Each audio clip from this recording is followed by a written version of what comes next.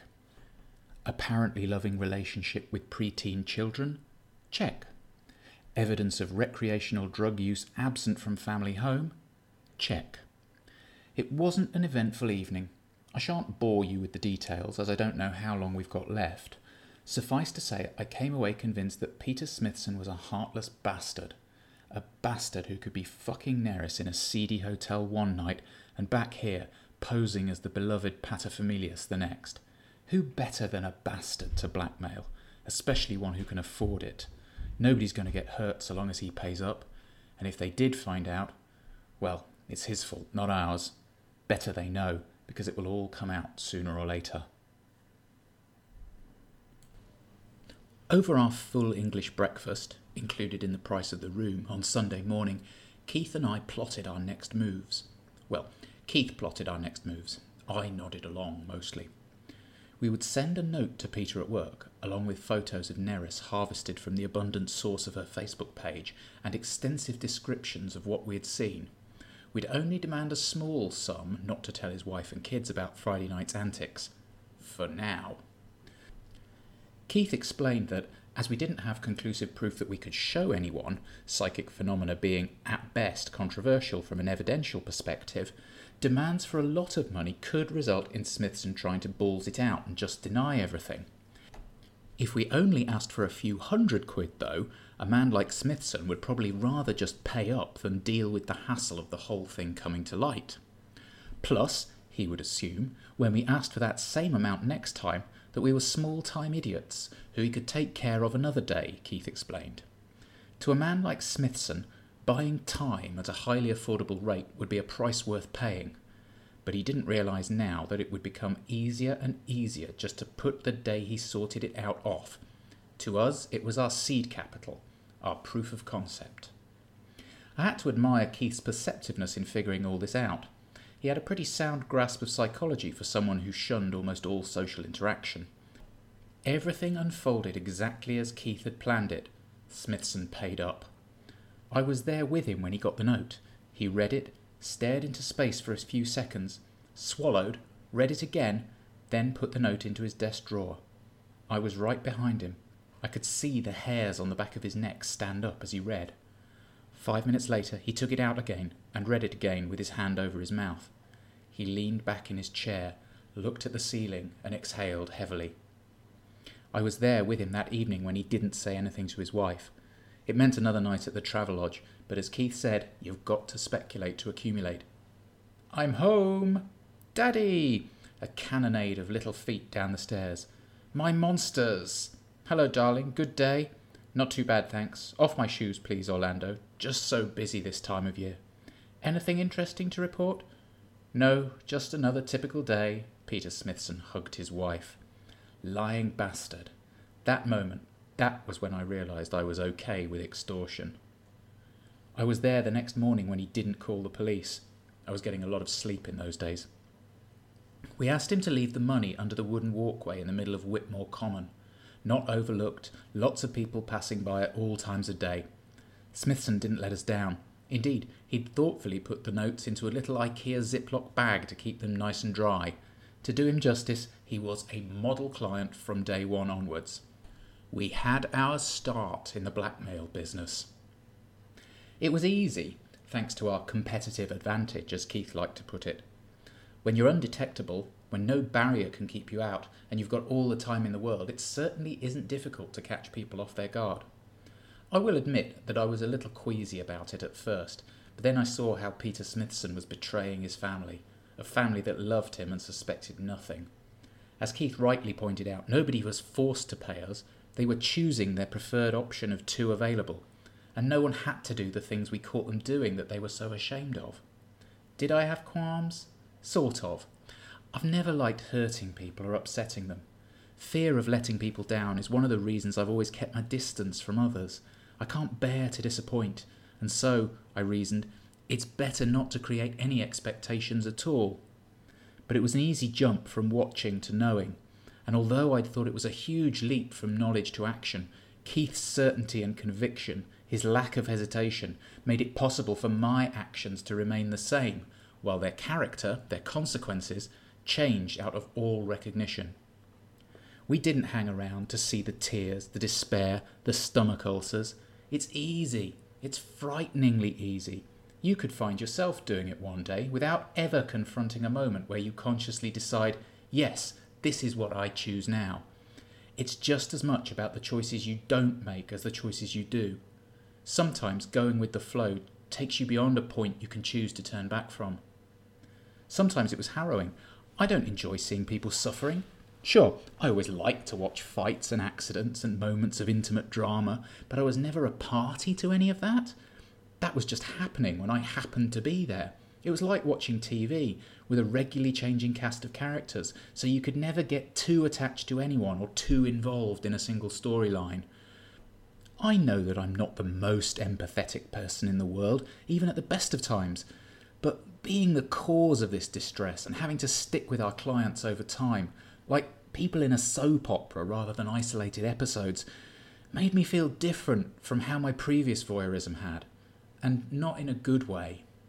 "We're helping them, Sean," Keith would occasionally say. "For some of them, the money they give us is literally paying towards their atonement. For some, their consciences are soothed by being allowed to feel that they're actually the victims in all this. For others—" He paused and looked into the distance, like a kind of rodent Che Guevara, before flicking his eyes back to me. "Fuck 'em, they deserve it."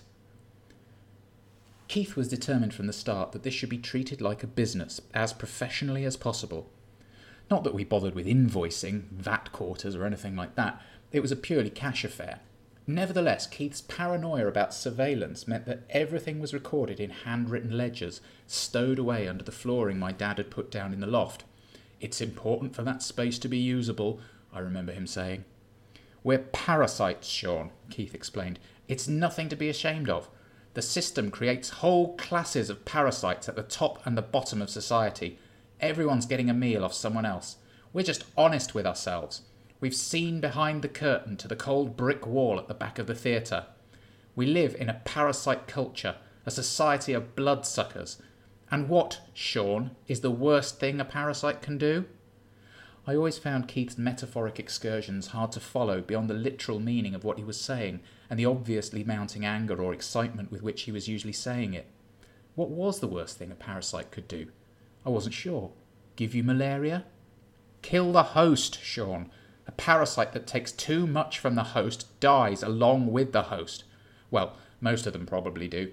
There are some kinds of wasps, aren't there? You know, that eat their way out of caterpillars or something, I think. Anyway, we're talking figuratively. I'm not interested in insects at the moment. A parasite should only take just enough so that its host stays strong and healthy enough to keep feeding it." Keith's theory was that we should only extract money from people who could afford it and who would suffer far more from exposure, option 1, than from paying us, option 2. The suburban bourgeois pigs of our local area were to be our prime targets. The poor didn't have enough to give or enough to lose, and the rich, well, they have a way of coming out on top, don't they? Best not mess with them. No, it was to be the strivers, the squeezed middle, so beloved of the lying politicians, Keith said, the people in those social strata immediately above our own who were to feather our nest. If Keith had qualms, he never showed it. He threw himself headlong into the details of running an efficient blackmail business.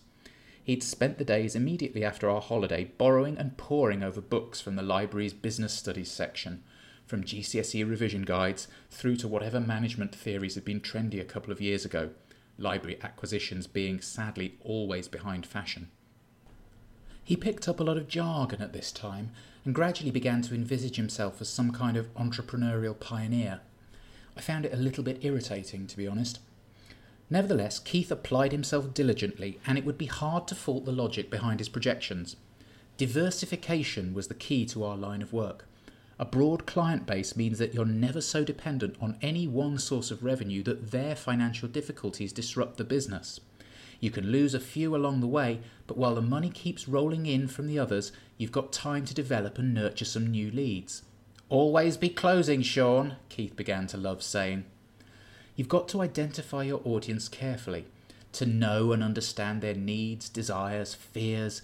You've got to know them better than they know themselves, so you can be sure that you'll always be up the top of the supplier list when they review their budgets, and when the bills come in. Price point is critical. Set it too high and it hurts when it's time to pay. They'll start looking for other providers, alternative solutions. Set it too low and they won't appreciate your value proposition. But that's a really fine balance. No matter how well you've modelled your client persona, exactly where the breaking point lies, what's going to be a deal breaker, is different for everyone. Careful red flagging of risk and strategies for managing it back down are vital. You can't put all your eggs in one basket either. If you invest all your time in one brothel or one drug ring, say, and the police raid it, well, that's your whole clientele gone overnight, isn't it? When you put it like that, it's easy to forget that we weren't just trading in widgets. We were ruining people's lives. When a real business comes up against a disastrous lawsuit because someone's kid has choked on a widget, they've got insurance to protect themselves. Hell, the directors can even declare bankruptcy and get clean out of it. What happened with Trevor Long and who he was involved with? Shit, even he didn't know what was at stake. Were we responsible? We started that deadly machinery in motion, but still, it wasn't me or Keith who killed him, was it? Not literally. Keith loved it, though. He'd found his vocation, no doubt about it. Not only did our work give him license to be judgmental about others' failings, but it also validated his wider view of all humans as falling far short of his exacting standards. He felt that it was us doing the work of justice by punishing our clients. And, best of all, it could all be done without any direct confrontation. Power was in his hands for the first time, and he relished that. We used social networking to grow the business. Peter Smithson's collections led us onwards to other clients. Keith mined Smithson's social media accounts while I tailed him. We were particularly interested in where Smithson was getting his cocaine from. This turned out to be a secondary school English teacher, a man called Trevor Long, who was in the same rugby club. Soon we were blackmailing him as well.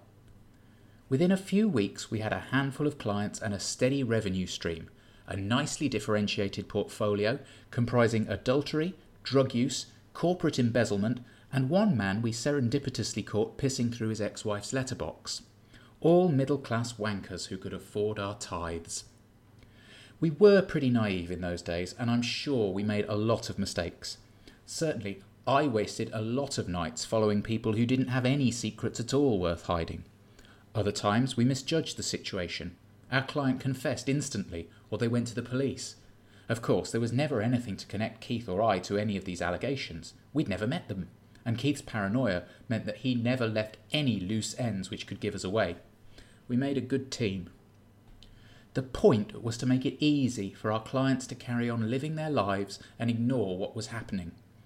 These were weak or lazy people who couldn't confront their wives or their bosses. A few hints about where their kids went to school and most of them would get back into line if there was any hassle. And if they didn't, we could just walk away. There were plenty more of them out there waiting for us to find them. And we did have standards. Keith drew the line at anything involving people abusing kids. Any time we uncovered anything like that, Keith insisted that we tip off the police and expose the perpetrators. Anonymously, of course. So maybe we did do a little bit of good as well. I don't kid myself, though. We did far more harm. We made a lot of people unhappier than I suppose they needed to be. And whatever I wanted my life to be, it has ended in disaster for me and virtually everyone I came into contact with. Now, with hindsight, it's easy to say I feel guilty about it, and I'll take whatever punishment I've got coming. Not everyone deserved what we brought on them, and we never troubled ourselves to discriminate too carefully. I can't blame Keith for it. If I'd never told him about myself, if we'd never met, he'd still be dreaming up shit metal bands and unwatchable TV series. We were two volatile chemicals that caused an explosion when we came together. Still, I look back on those few months before it all went to shit as some of the happiest times of my life. We were making money, although Keith insisted that we could only spend a small percentage of what we brought in case the system detected changes to our spending patterns. And I felt more whole as a person than I ever had before. What do I mean by that? Well, I suppose I had a purpose. I knew what was expected of me. I knew how to do it. And I was good at it. No one else could have done it quite like I did, in fact. The separate compartments of my life had moved into a kind of alignment, and that was thanks to Keith. I still had secrets, but not so many, and not so major. It was as close to feeling like an integrated individual, a properly socialised being as I ever got. Of course, it all had to come to an end. We couldn't have known just what was going to happen with Trevor Long. It all spiralled out of control in a matter of moments. I tell myself that if we'd just known how much pressure he was under and who he was dealing with, we'd have left him alone and none of this would have come about. My rational mind believes that story, but my conscience knows better. The heaviest burden a soul ever has to carry is the first death it's responsible for. That's the one that keeps on digging in and rubbing, even when everything else you're to blame for is piled up on top of it.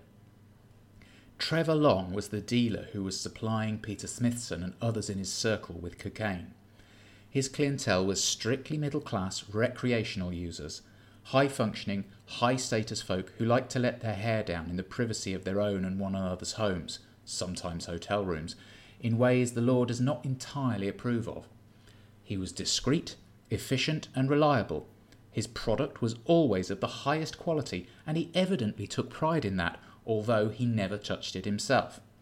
Most importantly, as a university-educated professional just like them, Trevor Long didn't frighten or intimidate his clientele like a regular dealer would, all tattoos, scabs and criminal associations. He enabled them to walk on the wild side without having to go anywhere near those of its inhabitants who were there by necessity rather than choice. Of course, they didn't really see him as an equal. They saw him as ever so slightly inferior. For these people, to acknowledge someone who was nevertheless a drug dealer as a proper equal would be asking a bit much.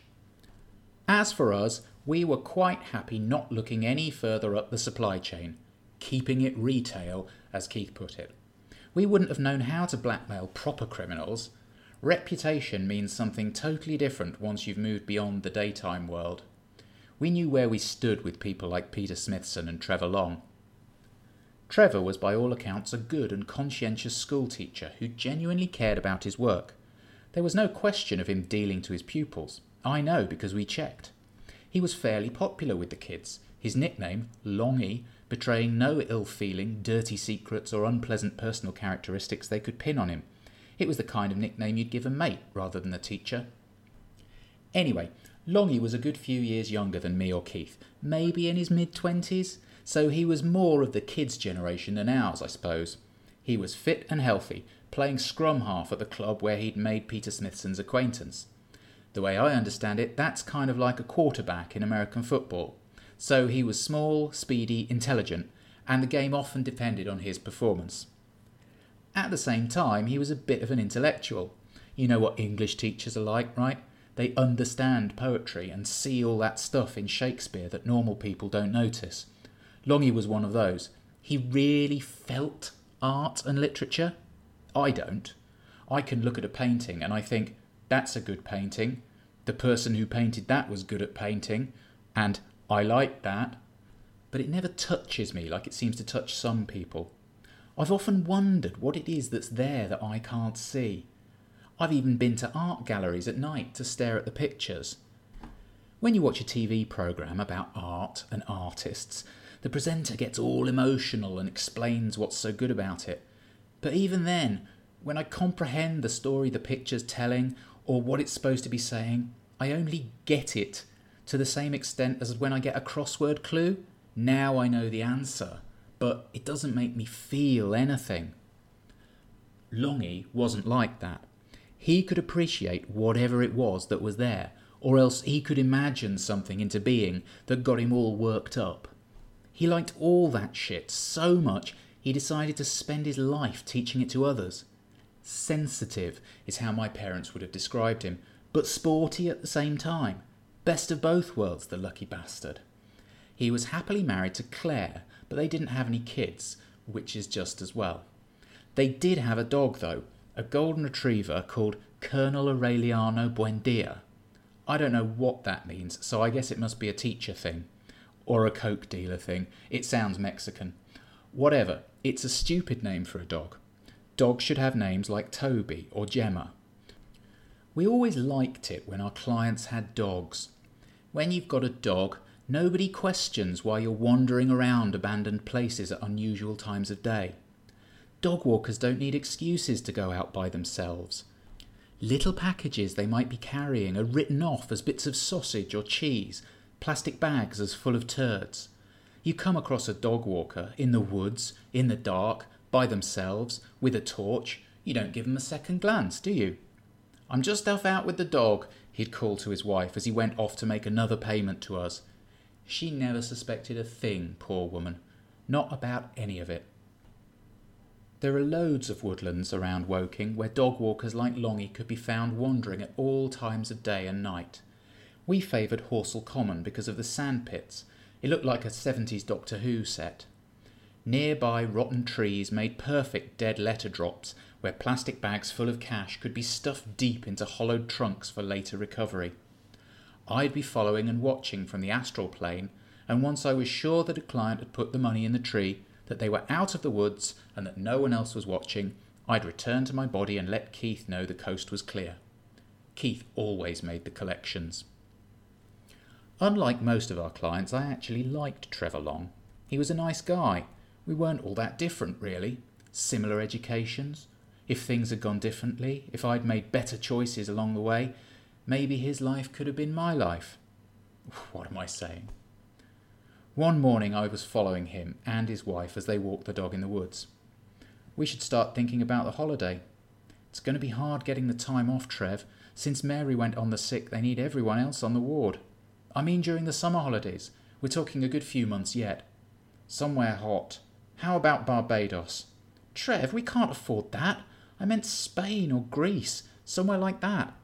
What if I told you we could afford it? Don't be daft. I'm a nurse, you're a teacher. Where are we going to get the money for something like that? Don't say the savings. That car is going to start costing us a fortune soon, and then there's the future to think about. Longy stopped and took his wife's hand. She turned to look him in the face with a mixture of suspicion and anticipation. We won't touch the savings. The car, I know, and we want to decorate the spare room for when it happens. Claire Long sighed and put her other hand on top of Trevor's. At that moment, a group of teenagers emerged from a side path. They looked at the couple and whispered to one another. "Morning, sir," an athletic-looking girl in a tracksuit called, a gently mocking tone in her voice. Her companions smiled, giving sidelong glances to their teacher and his wife. "Morning, young people," Longy called back unself-consciously. "Out for a healthy hike in the forest? You smoking something you shouldn't be there, Tyrone?" One of the boys, Tyrone presumably, dropped a smouldering scrap to the floor and quickly stepped on it, his eyes goggling guiltily. "Where's your dog, sir?" The girl deftly changed the subject. Longy whistled and was answered with a muffled bark, followed by a thunderous trampling of undergrowth. Colonel Aureliano Buendia burst into the clearing, tail wagging frantically, tongue lolling. He ran round and round the teenagers as they stroked and patting him, delirious joy on his face. "You're a good boy, aren't you? What's his name again, sir?" "Colonel Aureliano Buendia." "Colonel what?" "Aureliano Buendia. It's from a book." "He foreign, sir?" "No, he's from Reigate. The book's called 100 Years of Solitude." "Is it good, sir?" "Yeah, it's a masterpiece, but you need to be getting your heads down with Hamlet. It's not long until your GCSEs now." "Yes, sir." "Come on, Trevor, we should be on our way," said Claire. "I love your dog, Mrs. Long." "Thank you. Come on, Trevor." "Bye, sir. See you on Monday." "Cheers, Angie. Tyrone." Longy pointed to his own eyes and then at the still downcast eyes of Tyrone. "Just be careful, eh?" "Sir," the boy mumbled as the Longs strolled away. "You're so good with them," said Claire. "They scare me half to death." "They're good kids, really. They're just bored. Nobody expects anything from them, and they end up expecting nothing out of life. Nothing beyond getting stoned on a Saturday morning." "Well, what's wrong with that?" Claire laughed. Trevor laughed too, but his tone quickly became more serious. "They've just got so much potential, and it's wasted by low expectations and lack of opportunity and self-doubt. That Angie, she's so clever, but she wouldn't dream of letting on to her friends. She'll remember that I mentioned Garcia Marquez. She fancies you. Well, I can't help that. I am the best-looking member of staff by a long way." Trevor took hold of his wife by the waist and pulled her towards him. "That is true, Mr. Long." They kissed. "Still, look at the competition." They laughed. "Claire, Trev, don't be angry." "Why would I be?" Imperceptibly, she began to move away from his embrace. "I want to take you to Barbados, and I've had a bit of good luck." The atmosphere suddenly chilled. "Have you been fucking gambling again? Just listen.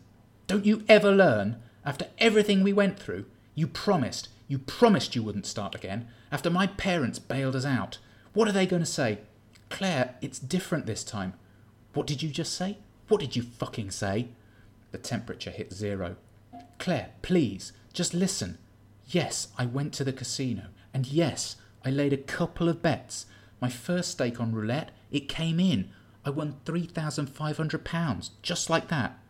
Then I stopped. I cashed my chips and I walked out. I hated myself for going in. I know I have a problem, but I stopped myself. A year ago, I'd have lost all my winnings and come out with nothing. But I stopped, Claire. I stopped and I walked out. You lied to me. I know, and I'm sorry. But it's £3,500, Claire. Don't blame the money. You deserve it, Claire. Let's enjoy it. I just can't believe you did it, Trev, after everything. Claire was still angry, but a thaw was in the air. Longy sensed it and tried to follow up the advantage. Come on, Claire Bear, you worked so hard. Let's go to Barbados and sip pina coladas on the beach while the sun goes down. You are unbelievable, Trevor Long, said Claire. She set off walking, still holding her husband's hand. And that, ladies and gentlemen, is where we're going to leave things for this week. It's all going to kick off in the next episode. That's all I'll say at this stage, but I hope you've been enjoying the podcast so far. Please do tell your friends, share the hell out of it, and if you know any publishers or publishers' agents, please do point them in my direction, because I would love this to be a physical book one day. Thanks for listening. I'm off on holiday tomorrow to Fuerteventura with my family. So, have a great week, and I'll see you here next week when we will start to understand why this book is called 3 Deaths, No Life. Bye!